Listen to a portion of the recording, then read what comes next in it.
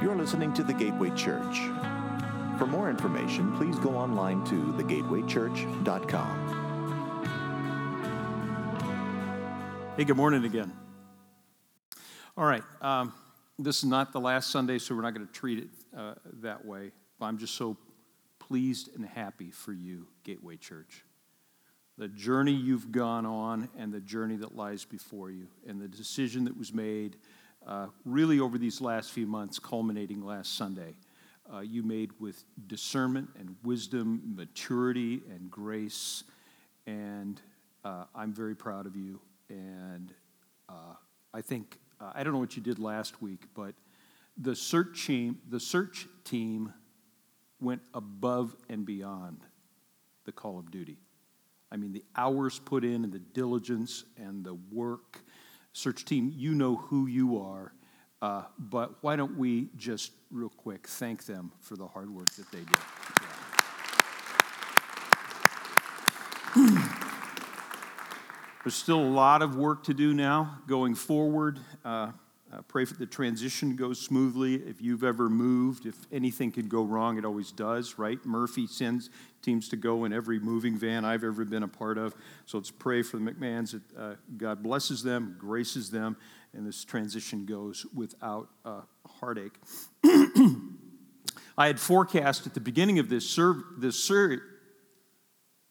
series that we're in on the Psalms of Ascent, and I don't have a chance to really introduce the whole series for the sake of time this morning. Other than these 15 psalms, beginning in Psalm 120, ending in 134, give us a framework of discipleship. They really paint for us a picture of the God-word lived life, and they were demonstrated as the pilgrims in Palestine would chant these 15 psalms 3 times a year as they journeyed up to Jerusalem for the big festivals.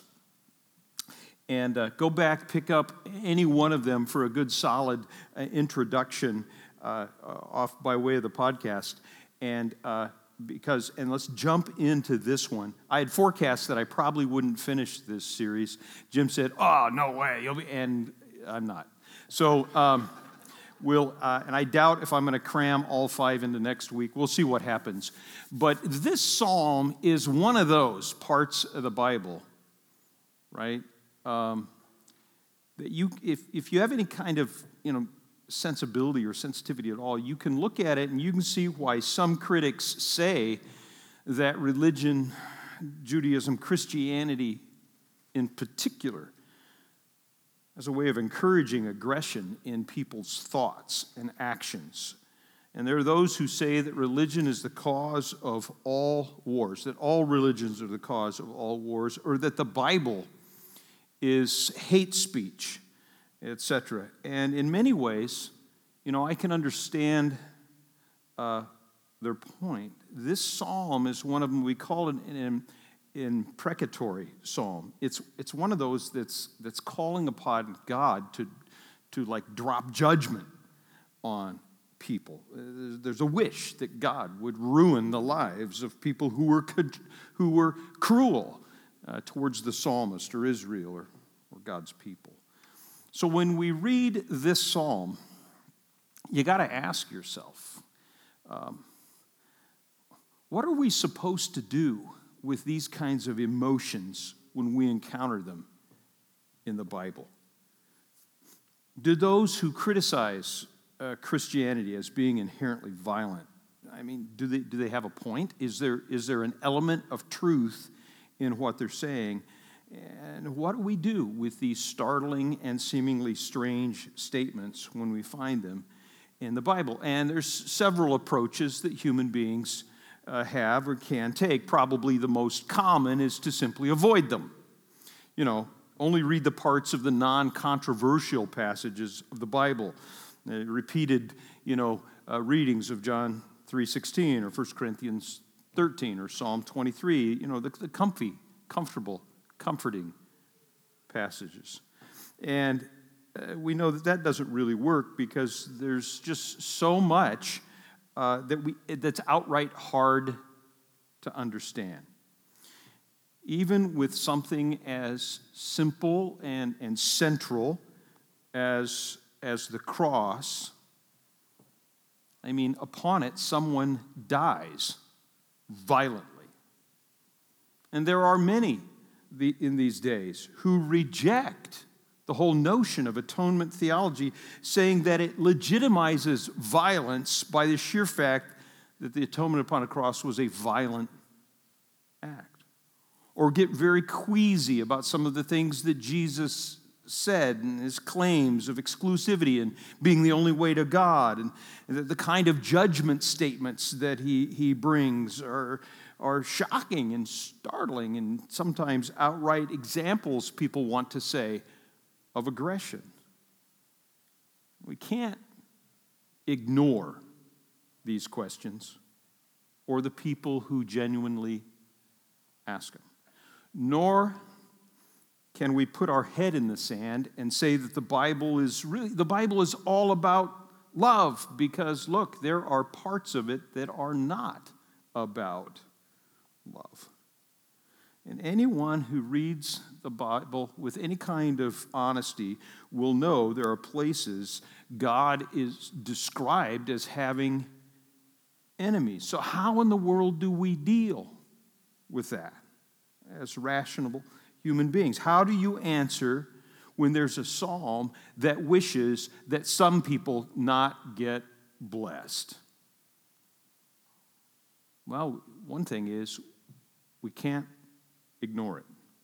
We can't be like Thomas Jefferson, who just took a pair of scissors and cut out the parts of the Bible that he didn't like. Nor can we simplistically rationalize it away and say, well, that's the God of the Old Testament, whereas the God of the New Testament is somehow different, as if he had some kind of personality transplant.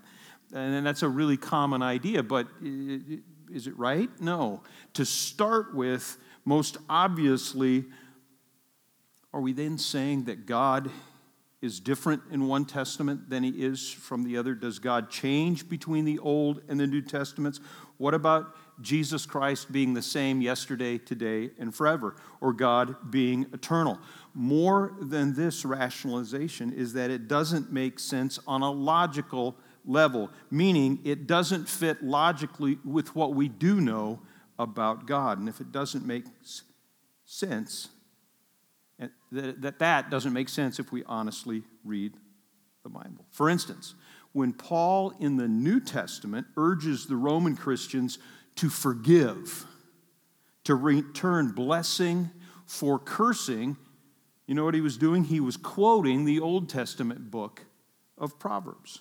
In fact, once you begin to read the Bible honestly, you find that the Old Testament is full of the revelation of God. The Old Testament is what tells us that the Lord is slow to anger and abounding in steadfast love. One of the key words of the Old Testament, hesed. If you want to see it in its original Hebrew text, just check Dan Davis's forearm. In fact, show us. Just hold it up. Yeah. Yeah. There it is. So check it out afterwards. He'll show you what it looks like in the Hebrew text. And it means the covenant faithfulness and love of God, straight from the Old Testament. At the same time, in the New Testament, you find that no one talks about hell more frequently than Jesus Christ. Or in Revelation, God's wrath being poured out on evil it's described in, let's face it, pretty scary terms.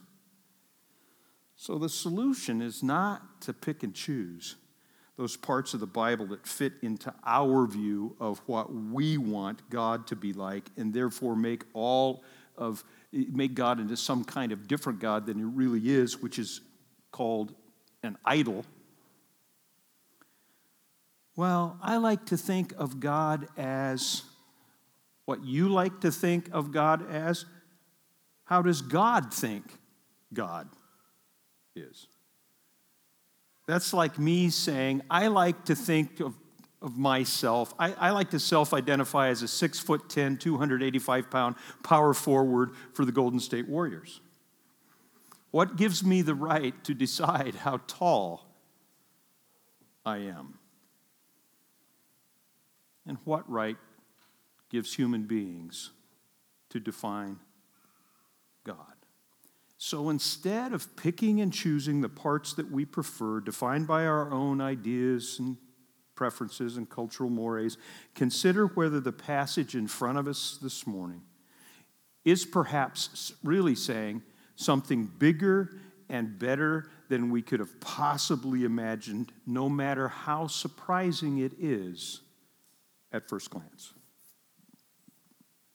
Could it be that, in fact, it's saying something not beneath our own moral preferences, but, in fact, something way, way above them? Well, let's take a look and see. Verses 1 to 3. Like Phil read, greatly have they afflicted me from my youth. Let Israel now say, and it's implied, say again, greatly how they have afflicted me from my youth, yet they have not prevailed against me. The plowers plowed upon my back, and they made long their furrows. Verses 1 to 3 describe someone who's been afflicted. Now, friends, this is really some of the most practical instruction on how to get out of the darkness of bitterness and hatred and shame and into the light of hesed, of peace, of shalom, into your life, into your sanity, into your family, into your business. So hang on, I'm going to have to move pretty quick. This psalm speaks to us in the voice of an individual. Greatly have they afflicted me. And yet, all the people, let Israel now say, are encouraged to speak the truth. So it's personal and it's communal. In it is the affliction which is common to all people. It's also Israel's suffering illustrated through an individual's testimony, and it's a messianic prophecy of Christ identified as Israel. It's all of those. And the psalm is talking about God's people, Israel, and about an individual who's identified closely with and apparently honored by them. What happened to this individual? And we'll see it was awful. Closely concerns the heart of God himself for his people. When the Bible says God will judge, it's God's word saying God will judge, not some hyped up wannabe trying to get vengeance on some political or ethnic or religious enemy. This person has experienced profound and deep suffering in their past. He's been afflicted all the way back to my youth. It's not some circumstantial personal attack that happened yesterday. It's impersonal attack. It's personal. They afflicted him. And they afflicted him greatly. And the fact that it's repeated emphasizes just how bad it was. Greatly they've afflicted me in my youth. Greatly they've afflicted me in my youth. And that's the Bible's way. Anytime it repeats something, it's like highlight, italicize, underlined emphasis. And even though this affliction is so severe that it bears repeating, he's apparently not been defeated. There's hope, despite the difficulty. And while the suffering is personal, they afflicted him, not the situation. It's real, an affliction, not an inconvenience. It's serious, it's great, not minor. And long-lasting from my youth, not yesterday. From my youth is another way of saying all my life. He or she can still say, yet they have not prevailed against me. The afflicted person is clearly a survivor, if not a savior. And if you're not convinced that this triumph of adversity is remarkable, Verse 3 specifies just how bad his affliction was. The plowers plowed upon my back. They made long their furrows. It's picture language. All this feels like I've been hit by a plow. It's possible that these words are references to the practice in some of the ancient world where prisoners were plowed alive into the soil for fertilizer. Others were tortured. It also can be a description of whips opening wounds upon someone's back that in the 19th century here in the States, in describing the whipping of slaves, that it looked like furrows in a farmer's field. Regardless, the one who penned this psalm had suffered immeasurably. And once you consider that possibility, you begin to realize that this is not addressing some minor issue from the psalmist's past. This is about the truly horrible afflictions that life can throw at us. The war zones of the world and the war zones of the mind, of the heart, of the affections, of the family, of the emotional, mental, and physical well-being. And how in the world then do you help someone move beyond this kind of stuff in their life? How can captor live with captive once the captivity ceases? History has tried many ways to solve the wounds of the past. 70 years ago, it was the Nuremberg trials at the end of World War II. Or in recent history, the Truth and Reconciliation Commission in South Africa after apartheid. There have been all sorts of general assemblies or attempts to sweep big issues collectively of community or nations under the rug, or individuals attempting to sweep their own suffering under the rug with alcohol and chemicals and all kinds of behavior. Or do we let it all come out and just have the great truth-telling session to one another in some great gestalt therapy session? And if that's the case, how do you ever know what anybody is saying is actually the truth? Or do we sort it all out in human courts of law? And if that's the way to do it, how does that procedure not become the victor's justice? In other words, that the previous victims now become the new victimizers, and we just end up in a hamster wheel of misery as individuals or as a society? Or is the solution, in fact, something higher and better than you and I could ever possibly imagine? Look at verse 4. If you want freedom from the past, here's where it begins. Verse 4, the Lord is righteous, and he has cut the cords of the wicked. The solution is found in two Hebrew words, Yahweh Sadiq, the Lord is righteous. So the psalmist has had this great affliction in his or her life, verse 1, from their youth. And it's such extreme suffering that it's repeated and greatly is in the emphatic position in those sentences, just to make clear how bad it was, greatly repeated from his youth. But he survived. Otherwise, the psalmist wouldn't have been here to write the psalm. Yet, they've not prevailed against me, still standing. Nonetheless, this affliction of the past is overshadowing his presence. It's going around and around in his mind. It's repeating over and over. Greatly they've afflicted me from my youth. He can't get any sleep. It's right there in front of him. He can't get distracted. It's always there. He can't get his mind off it. Because he was stabbed in the back. The plowers plowed his back with long furrows. And such betrayal is unforgettable. Then in verse 4 comes the solution.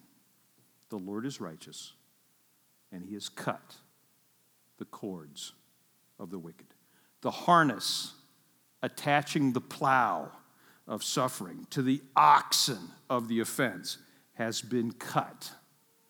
So the psalmist is free from the past's ability to harm the present. And when you really begin to delve into this statement, the Lord is righteous, he's cut the cords of the wicked, you begin to see that it's an easy answer that unfortunately is too easy. It's easy to say that the solution is that you have to forgive those who've afflicted you. Right? Forgiveness, of course, is always the right answer. But when you just say it like that, cut the cords, it's all good, there's an assumption that forgiveness is fairly easy, and that but what you know from experience, forgiveness is anything but easy. Obviously, we're all called to forgive. Our Savior on the cross, Father, forgive them, for they know what to do. The first Christian martyr, Stephen, praying very similarly that those who were stoning him to death, killing him with rocks, would be forgiven. But how? How do you and I today live in the present and not be stuck in the past? How can we be released from being victimized, not live as a victim? How do we forgive? It starts by acknowledging it's not easy. Simon Wiesenthal, in his magnificent book, The Sunflower, on possibilities and limits of forgiveness. And it's magnificent only in that it's very honest of the human condition and points out our unending need for grace.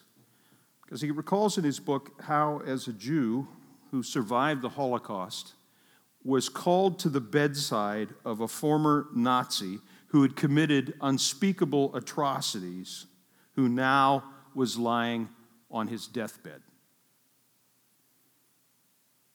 And there he was. And in came Dr. Wiesenthal as a representative of all of the Jewish people. And the former Nazi asked him, after confessing all of the things he'd done, to forgive him. And Wiesenthal paused and simply walked away. He couldn't do it. The book that Wiesenthal authored was a collection of essays answering the question, what would you do? What would you have done in the same place? Perhaps walking away sounds easy, but can you ever really walk away if you don't forgive? I had the privilege of interviewing General Bud Day. You may or may not know his name. Sioux City native, Medal of Honor recipient, 3-war veteran. Bud Day was Senator John McCain's roommate in the Hanoi Hilton, a prisoner of war camp in the Vietnam War. When, having been shot down, he ejected out of his fighter bomber plane, shattering his right arm, was shot twice while being pursued and eventually captured, and spent 5 years in a Vietnamese prisoner of war camp, beaten incessantly, And he was recalling a newspaper interview to me in my interview about had he forgiven his captors. And he very rationally said, if I don't forgive them,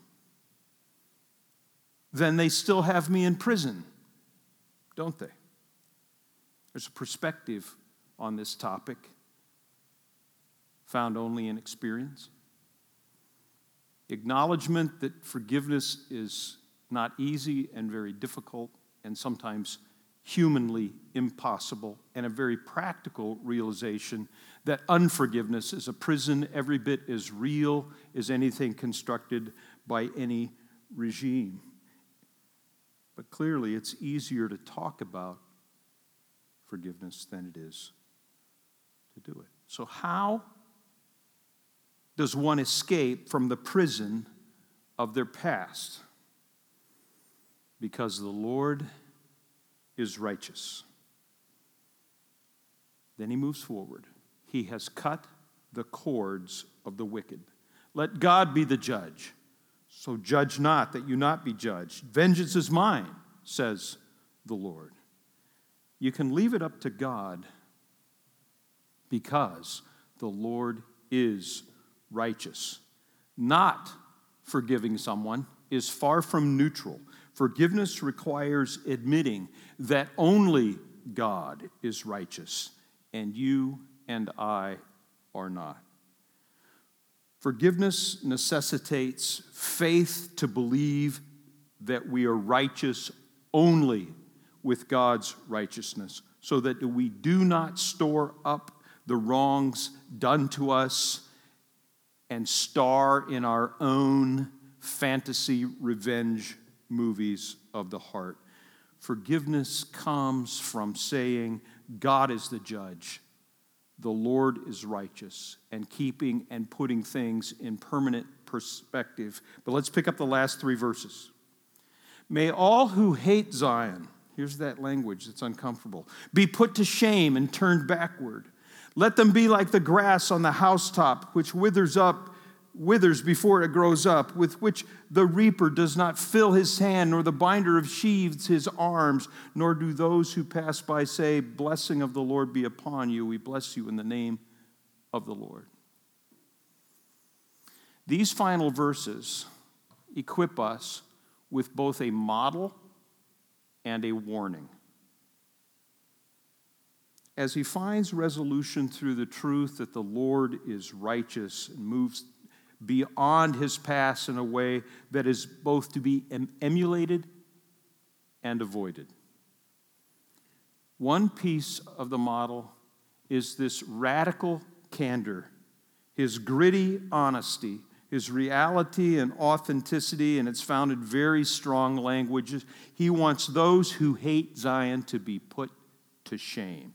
He wants those who oppressed him to be barren. He wants their harvest to be short-lived grass on the roof, the clay roofs of the Middle East, when the summer heat comes and burns them up. No harvest to gather. The reaper doesn't have anything to fill his hand, or the binder, the sheaves in his arms. So the traditional greeting that goes all the way back to the book of Ruth, of the Lord be with you, and the farmer would reply, and the Lord bless you, would not be heard, but rather deafening silence.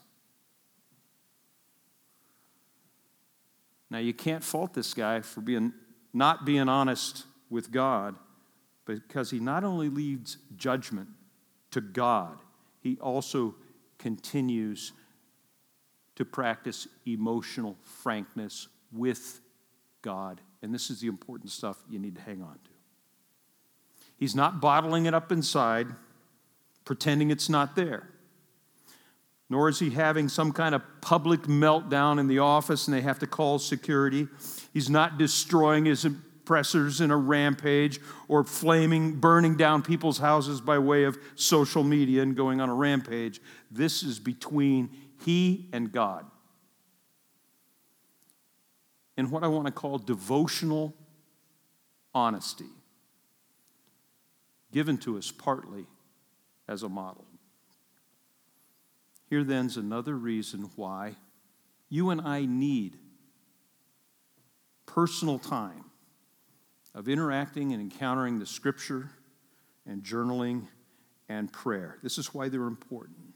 Because in that time alone with God, you can tell God what is honestly going on in the inside and then encounter God and be brought back to the right place. The sting of the psalmist's feelings is being drawn out by God in the private devotion realm. He's telling God how he feels, trusting God to discern the right from the wrong in those feelings and leaving it to the God, the Lord is righteous, so that, as it were, on the other side of those feelings of vengeance now given to God comes the possibility of forgiveness. So this is partly a model. Yet as soon as you say that this is a model, you begin at once to realize it's also a warning in these words. Because on one level, these words are very vindictive. This is one reason why you have to take a subtle approach to the different types of literature in the Bible. Not everything felt or said or sung in the Psalms is to be a model for us to say or feel or sing. So these words function like a road sign saying bridge out, road closed. Some of the histories as well as the Psalms are given to us as warnings. There's a warning here to those who have power over others. Perhaps you're a business owner, a teacher, a politician, or a parent. The anger that we find sometimes simmering here is what happens when someone feels that they're being kept down, mistreated, abused. When human beings are treated like slaves, they're tempted to turn their affliction upon those who've afflicted them. It's understandable, and it's warnings to those in power, and another reason to be grateful if you don't have much power. It's also a warning to us when we feel afflicted. It's so easy to give in to those feelings, lash out, and wish in our hearts that one day our tormentors will get what they deserve. In his reflection on the Psalms, C.S. Lewis says that the kind of vindictiveness we sometimes find in the Psalms is only really possible for someone who has a clear sense of right and wrong. Those who still live in a world where they expect everyone to behave selfishly and think there's no judgment to come can just live as if there are no consequences of any kind whatsoever. This, he argues, is a lower and lesser sin. To think there's no truth, no right, no wrong, nothing violated. But to those who realize and have been awakened to the fact that the Lord is righteous, there comes a greater responsibility as well as a greater danger. So Lewis writes, the great men, potential saints, not little people who've become merciless fanatics. Not little people who become merciless fanatics. And those who are readiest to die for a cause may easily become those who are readiest to kill for a cause. Prophetic, considering the world we live in now, isn't it? Not that there's any wish for killing here, but then comes the final model warning blended together, and we wrap it up with this. It's a model because it helps us trust God is righteous, to be honest with our feelings before God and therefore suck out the venom of our own vengeance. Model and a warning. It's just too easy to look at the one who is afflicted for us, and instead of blessing him, our Savior, actually end up preventing others from blessing him as Lord, the righteous one. Here we go, listen. Instead of personally and privately saying to God, this is actually how I feel about the past, we turn on him and stop others from worshiping him when our anger goes to anyone else but him.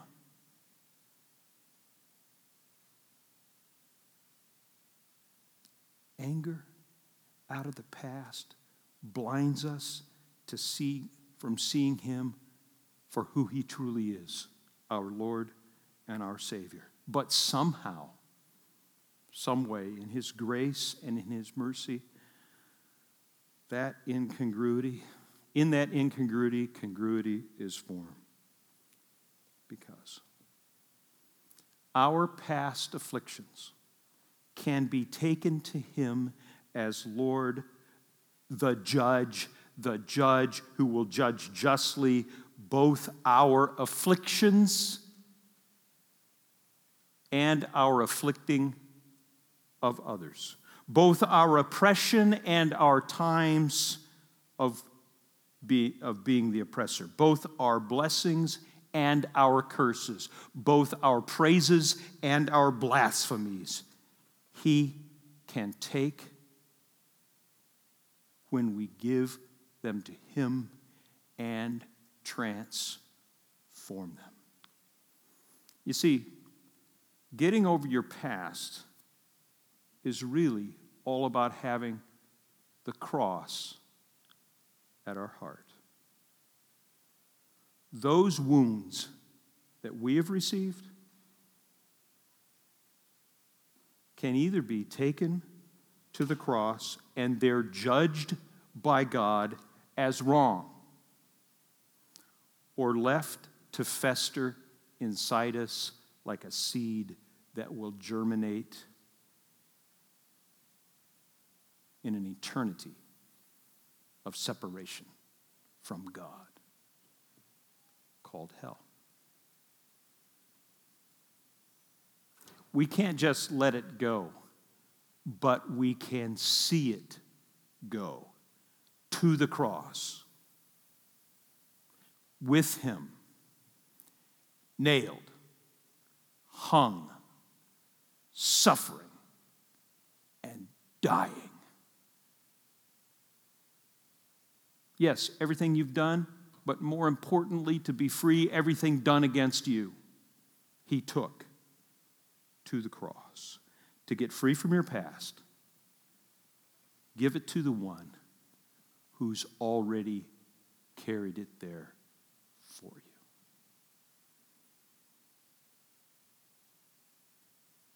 I hope in some way this makes sense on a level that can empower you to live free from the pain of your past.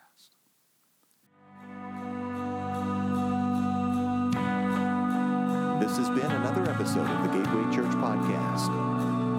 Thanks for listening, and we'll see you next week.